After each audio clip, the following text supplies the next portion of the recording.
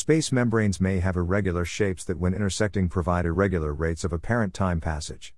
They may alternatively have regular shapes that when intersecting or passing through other membranes provide an apparent smooth rate of expansion of spacetime resembling that of dark energy. Dark energy is regarded preponderantly as responsible for the increasing rate of expansion of the space of the observable universe. Cosmologists think the rate of expansion of space and time will continue until a big rip occurs when the universe is 64 billion years old, whereat it will cease to exist, failing to draw Social Security benefits itself from an economics expanded with Federal Reserve zero-interest loans. Membranes capable of being an entire universe when intersecting at various angles or portions contacting must be of very large size, one might think. Size is relative though. In a completely empty void a 1-inch membrane might as well be a mile. Only in relation to other membranes or things could comparative quantification occur.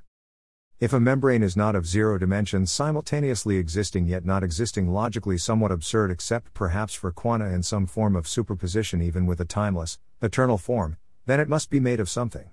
In a field particles arise of various sizes as energy wave packets. A membrane though is regarded as some kind of fundamental entity without parts. Irreducible membranes of one dimension even seem less probable than superposition zero-dimensional membranes that take one dimensions with interference, observation and waveform collapse, or simply the Word of God. A membrane of n dimensions may be a quantified field in the mind of God, initially structured in a spiritual sense that with interference and intersections collapses from the superpositions of the mind of God into one-dimensional and concatenated dimensional forms. Recombinant dimensional membranes, perhaps with an unknown forms of charge, perhaps multi-tensor charges, could build up superdimensions with greater magnitudes than other membranes. The shape of the universe spatially speaking was and probably is of interest to cosmologists. It could have been toroidal, spherical, etc. Perhaps there is no clearly definable shape for a universe at the leading, expanding edges whereat it fades off into a nothingness emptier than nothing itself. It may simply be an apparent universe with apparent yet not real space that is instead a concatenated and apparent effect for observers from one-dimensional membranes moving through one another. When one membrane passes along the axis of another, it may appear as an acceleration of spatial expansion to local observers. Any sort of turn or deflection for a membrane shape would require some irregularity of force acting at that place. The presence or absence of planar deformation, or of spherical deformation if a singularity, indicates the presence of a heterodox field or membrane element. Maybe some theorists regard individuated endowments of force as fundamental branes with the optimal shape for a brane corresponding to the configuration of dimensions in which it coheres. Dimensional branes thus appear to be theoretically embedded within a Chinese puzzle box of additional dimensional branes. In evolutionary biology, there is an argument that mutation is the primary agent for change rather than natural selection. Mutation, though, is a way of saying change of an individual from an existing pattern. The capacity for mutability is an implicit aspect of being. God may be changeless and eternal, yet spacetime beings change perpetually.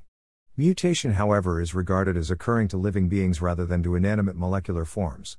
Complexity in biological forms allows for a suggestion of mutation from an existing pattern, whereas for geological formations, talus slopes, for example, are said to evolve under the influence of the second law of thermodynamics and entropy with the increase of disorder.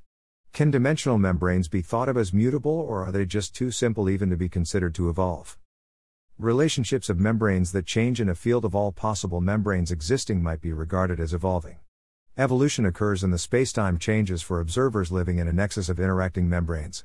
For God hosting the membrane field, nothing changes in a sense.